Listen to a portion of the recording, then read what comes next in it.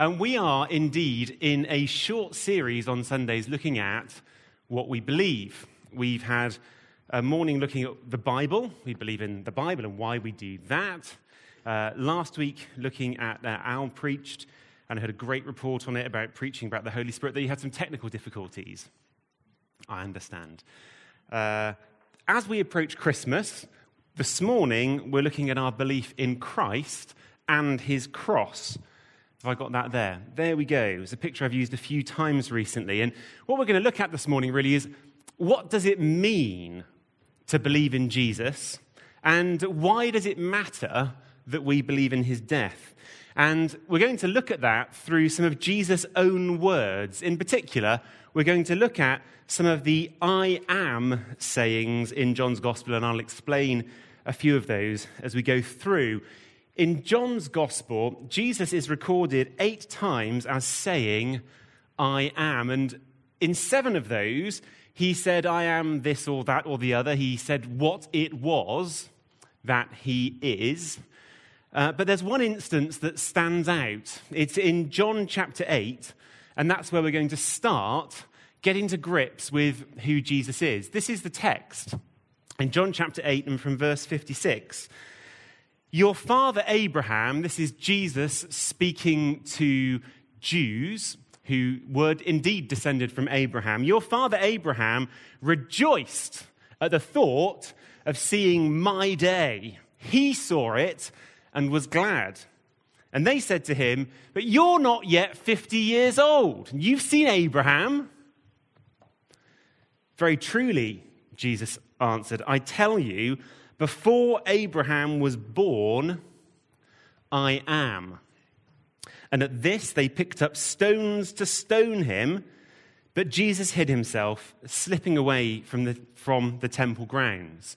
Now, they picked up stones to stone him because that's what you did to blasphemers, to people who said what should not be said. And in particular, because here in what Jesus says, he makes a claim to be God, which may not be obvious without understanding a little bit of the background. This phrase, I am, as it is in English, the Greek equivalent of that is the phrase ego. So we get our sense of who we are from. The word in Greek for me, for I, is ego. Ego, I me, I am. And you think, well, fine, that's a good translation then into the English. But there was another translation from one language to another, which matters here, because that phrase, ego, I, me, was used in Greek to translate the name of God in the Hebrew Scriptures. So there's a word that we used to use the word Jehovah. Nowadays, we tend to use the slightly different word Yahweh as a direct way of saying that's the Hebrew word that's at play here. And it's a word that's a little bit tricky to translate. It's a name, but it's got a meaning. And the best sort of way of explaining what that word might mean in Hebrew is that when God announces his name, he says, I am who I am. That's what the word Jehovah or Yahweh means. I am who I am. There's no need, this is the name of God. There's no need to look beyond him to find out who he is.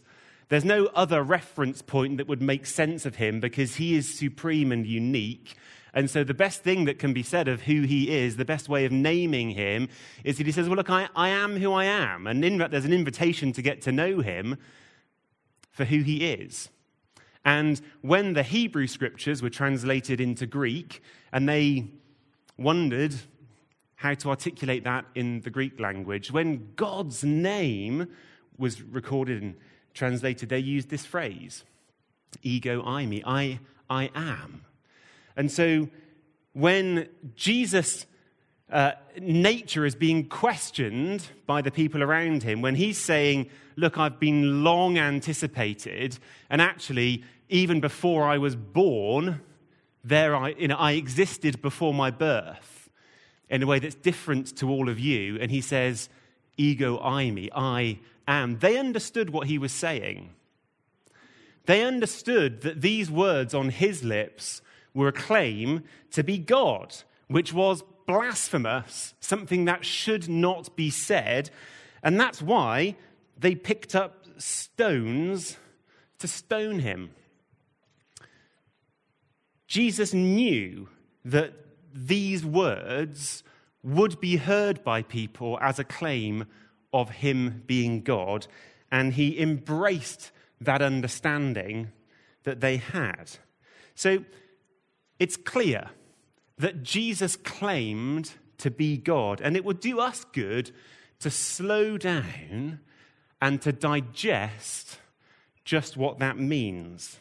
See, we have a tendency to think of God in very human terms. The most common depiction of God would be an old man with a flowing beard sat on a comfy cloud somewhere. He's really quite like us. But God is much more than that. And I've got a video here which I hope will start to expand our perspective of who God is. And I'm hoping this will work. Yes. At this point, Steve showed a video showing the relative size of the Earth compared to various stars, the universe and the multiverse. You can access this video at bit.ly/star size video. That's bit.ly/star size video. I thought that might just help us get a bit of a sense of perspective. Jesus says in this little phrase, I am, it's a claim to be the maker of all these things.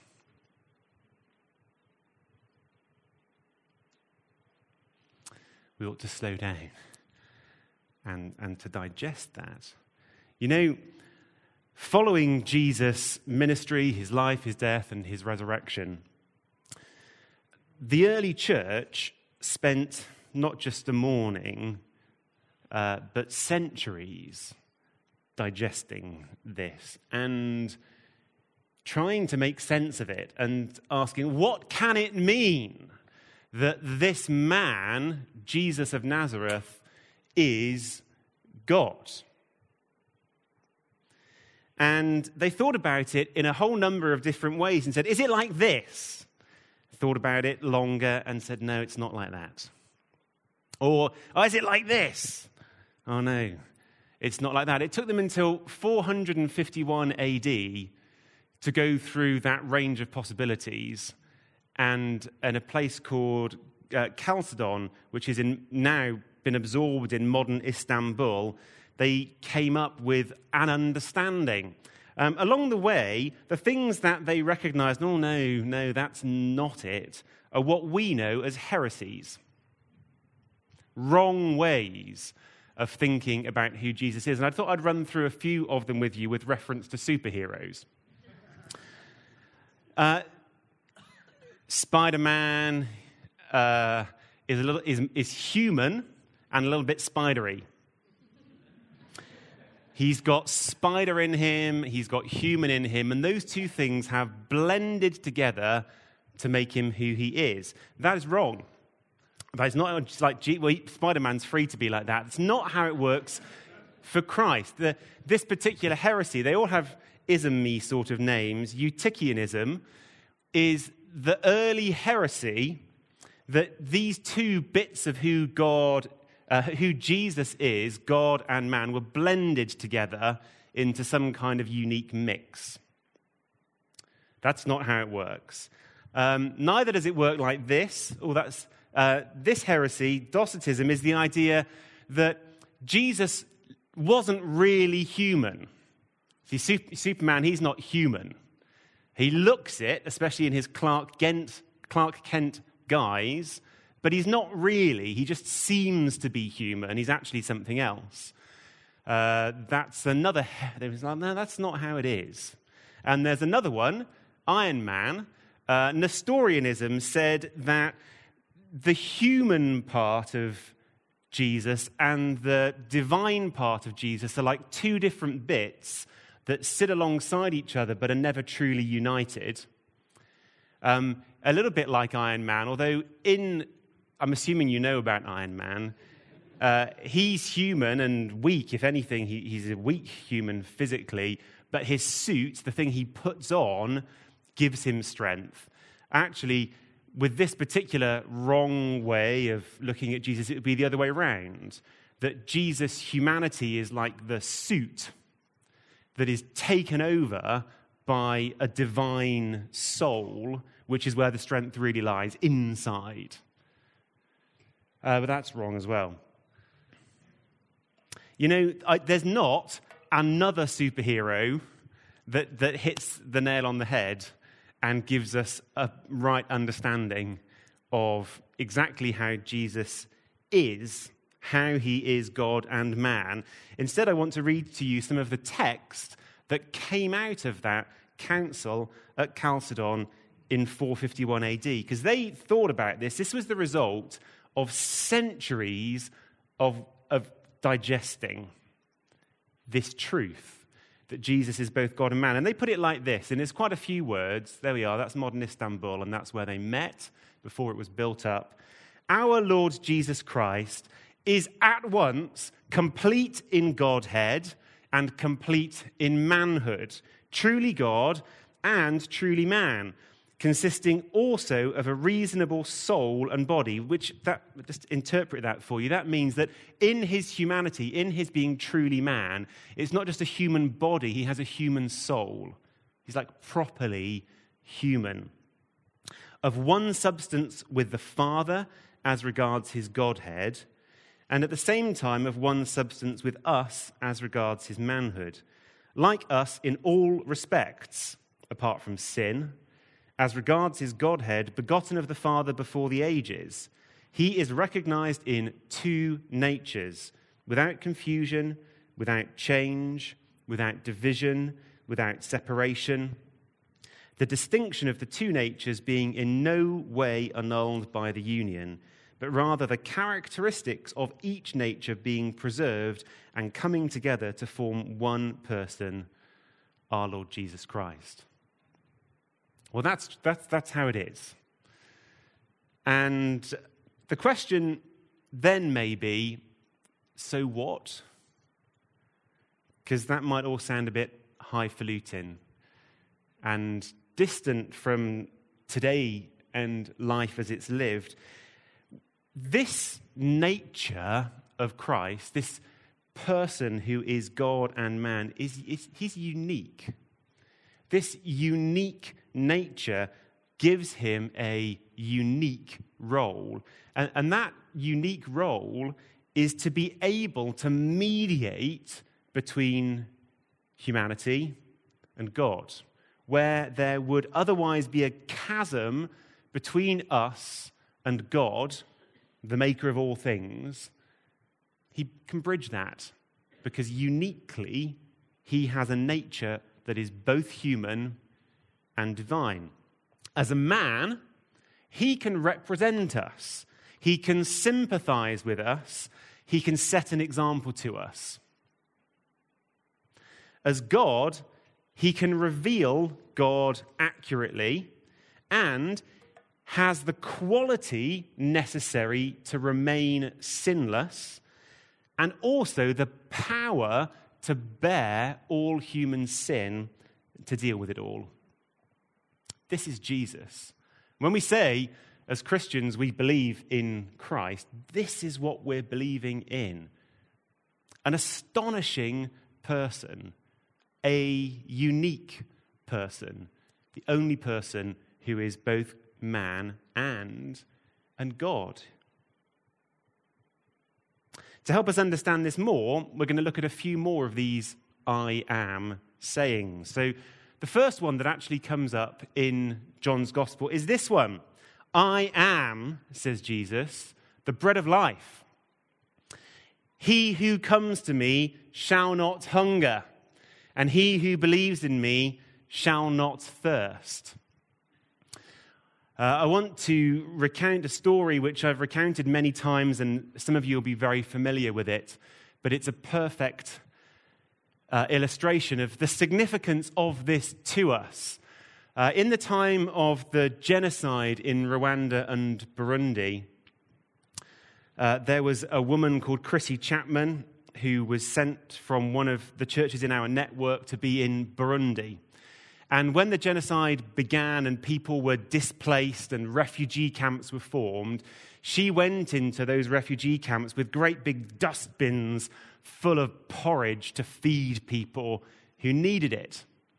And one day as she was doing that, the bin was nearly empty, and she just had one bowl worth left. And she saw an elderly gentleman sat up against a wall, and she determined to go and give him that bowl. And she sat down next to him, and she heard his story. And this man in his 80s had been displaced. He'd lost his home. He lost actually all of his possessions. And in addition, out of all of the members of his extended family, he was the only one who'd not been murdered. And so was entirely alone in the world in his 80s. So she gave him the bowl of porridge, and he was grateful. And she got up to leave and to clear up the things. And as she walked away from him, he called out to her and he said, "Missy Missionary," he said, "I want you to know that I didn't know that Jesus was all I needed until Jesus was all I had."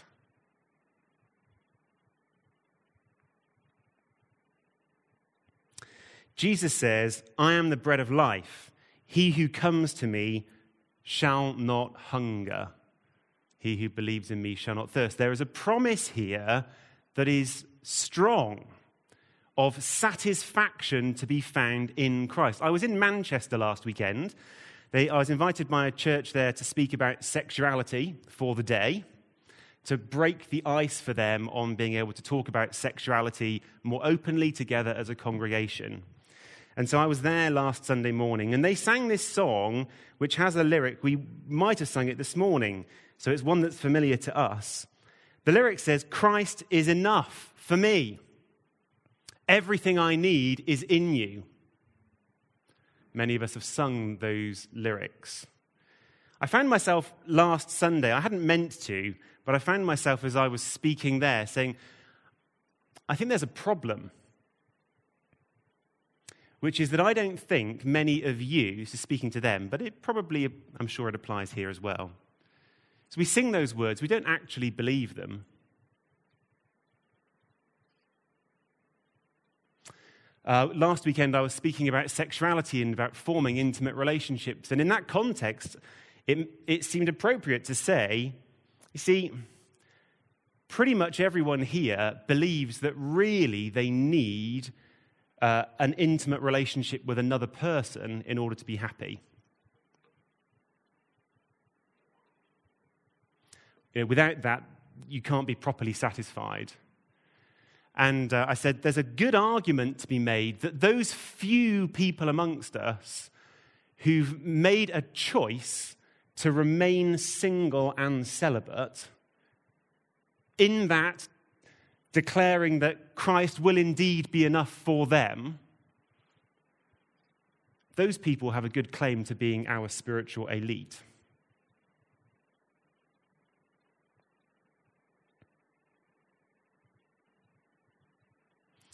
It was quiet like this last week as well.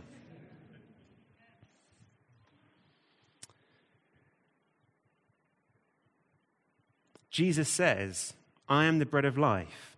He who comes to me shall not hunger." And there's depth and there is strength in those words because of who he is. He can satisfy. A mere person, a mere human being could not make that promise. But this person who is human and who is divine, he can make this promise and he can keep this promise. About 25 years ago, soon after I moved to Oxford, there was a move of the Holy Spirit that was going on in many places, but which we joined in with. I remember my 19th birthday in St. Aldate's Church in a meeting led by people from the Vineyard and with people from different churches across the city who'd heard that God was active in the world in a new way, doing new things.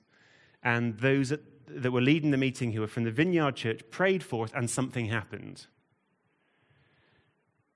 And there was a widespread, throughout the place, and not only then, but in meeting after meeting after meeting, and some of you are nodding, meeting after meeting, for a few years, the same thing kept going on. We call those times moves of the Holy Spirit. Again and again, we found ourselves with the whole room laying flat out on the floor, undone in the tangible presence of God, not knowing what else we could do. And again, as people got up again, they described their experience being like liquid love had poured through them into parts of who they were that they didn't know existed. And they were changed. We were changed by that. People who had experienced mental health problems and people who had experienced besetting sins, things they hadn't been able to step out of, addictions, found them falling away. You know, there are organic elements to addictions and to mental ill health.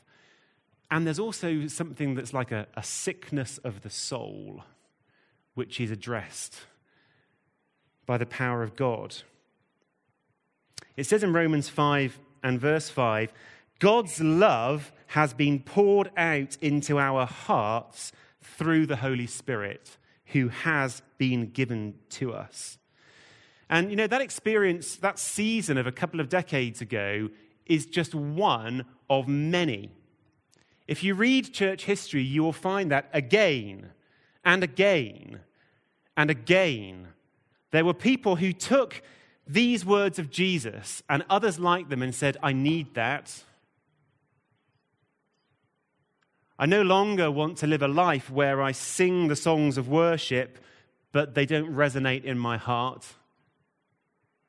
I need that. Holy Spirit, it says it in Romans 5, and we can claim and stand on these promises of Scripture that there is something that is possible for us, but we can't work it up. It doesn't happen because we have the right lighting. It happens because God is active. Jesus is present amongst us by his Holy Spirit. He does stuff with us. As people got engaged with those promises, they set up prayer times and they became serious in saying, God, look, you said this stuff. Will you please do it? You've promised to satisfy me and I remain insecure. God, would you turn up?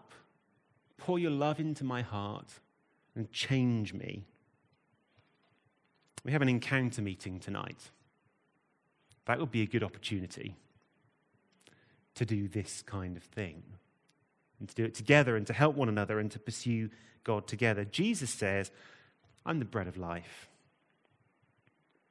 Jesus also says, it's the next I am saying that comes in John's Gospel, I am the light of the world. We've already looked at this morning and lit candles without burning children, which is a wonderful advance. He who follows me shall... I did burn your son, didn't I? You said I didn't burn anyone. You were very kind, Al. It was your son I burnt. I am... And he didn't forget. I am the light of the world.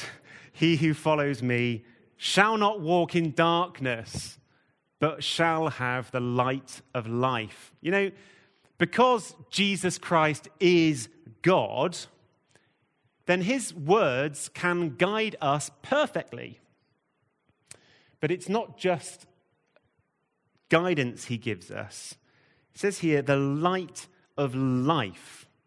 Jesus gives us life. Natural light, described as photons or electromagnetic waves, gives life to plants. They make use of it. And through that, life to all living things. When the sunlight increases in the spring, we speak of the world coming to life. In the Old Testament, there's another kind of light that's described, which is to do with the presence of God. When God is there, people could describe something that the Hebrew word is Shekinah. There's a thing that is translated as glory, but it found a visible expression at times in their history as a pillar of fire. That is like a pillar of light. And that pillar of fire, of light, guided the people as they were wandering around the desert and didn't know where to go. It would move ahead and they could follow it. Not only that, that same pillar also protected them. When the Egyptian army came after these Hebrew slaves who were physically defenseless and were about to destroy them, this pillar of light got in the way and stopped the army and saved the slaves, saved the Hebrews from death, keeping them alive. Light not only guides, it saves us. The darkness is dangerous, but Christ, being God, has power to overcome all darkness. It's also written in John's Gospel, right at the start, in the beginning was the Word. That's a way of describing Jesus. And the Word was with God, and the Word was God. He was with God in the beginning, and through him all things were made. Without him nothing was made that's been made, and in him was life, and that life was the light of all mankind. The light shines in the darkness, and the darkness hasn't overcome it. Jesus, being who he is able to lead us. He's able to protect us. That's why it makes sense to have a week of prayer. To come to him, to ask for his guidance. To come to him, to ask for his protection and his salvation. And we can pray for small things, like I prayed that God would help me ahead of speaking this morning. It's good to pray for small things. And we can pray for big things like Brexit. I do want you to know God's got Brexit. Because he's got the nations in his hands. For God, leading us forward is as easy as helping me preach, or whatever small thing you might also pray about. God cares for the small and what seems to us the big, and he is God and well able to deal with it, so we can pray about all things. We're going to finish this morning with two more linked sayings where Jesus says, I am. This is in John chapter 10. And here Jesus speaks about being a shepherd. I need to just explain something. A shepherd with a sheep pen. And the way that the sheep pen worked then was a wall that went most of the way round into a complete circle, but with a little gap. So that all of the sheep could go in at night through the gap and be safe for the night from the wolves and the lions. And then the shepherd could lie across the little gap and himself form the gate. And in doing that, prevent any harm from coming to the flock, and also prevent any of them wandering out at night into the darkness. So Jesus says in John chapter 10, I am the gate. Whoever enters through me will be saved. They will come in and they will go out and find pasture. The thief comes only to steal and kill and destroy, but I've come that they may have life and have it to the full. I am, says Jesus, the good shepherd. The good shepherd lays down his life for the sheep. The hired hand is not the shepherd and doesn't own the sheep. So when he, the hired hand, sees the wolf coming, he abandons the sheep and runs away. Then the wolf attacks the flock and scatters it. The man runs away because he's a hired hand and he cares nothing for the sheep. Jesus says, I am the good shepherd. I know my sheep, and my sheep know me, just as my Father knows me, and I know the Father. I lay down my life for the sheep. In this world, then, there are thieves and wolves and hired hands, all of whom, it turns out, care for themselves. But there is also a good shepherd who cares for others more than he cares for himself. And not just for others, but in this picture of a shepherd and sheep, Jesus is openly saying, I am greater than you. The sheep are of less worth than the shepherd, and all the more amazing then that the shepherd would give his life for these, the sheep, that Jesus, who is God-man, would give his life for mere people, for us. It's an amazing, amazing demonstration of love. That's why today's talk title wasn't just "We Believe in Christ," but "We Believe in Christ and His Cross," because it's through His death that we get this clearest revelation of His love for us, that He's not simply seated on a throne, high and exalted and pouring out blessings upon us, but He will become lowly and vulnerable, even to death, and lay down His life for us. Jesus, fully man and fully God, by nature without sin, by nature immortal, so loves people that He would die for our good. And so He did. He paid a price of death for our sin, for our guilt. He died in our place to deal with God's wrath against sin. This unique Jesus, the unique man who is God, uniquely able to mediate between God and us and to bring all of God's goodness to us. We can be forgiven by one who is greater than the universe and come into relationship with Him. Now, I've covered a lot of ground. I've said a lot of things, and none of them I don't think were small. There's much to digest. I think it would help us to sing a song in a minute if what I've said about being able to be forgiven and what I've said about being able to have a relationship, an actual friendship with this one who is greater than the universe, if that struck a particular chord with you this morning, can I encourage you, talk to someone about that. Say, well, that was a thing, wasn't it? Start a conversation. And there are plenty of people here who've been thinking about these things and living these things for some time who would be delighted to talk with you about that.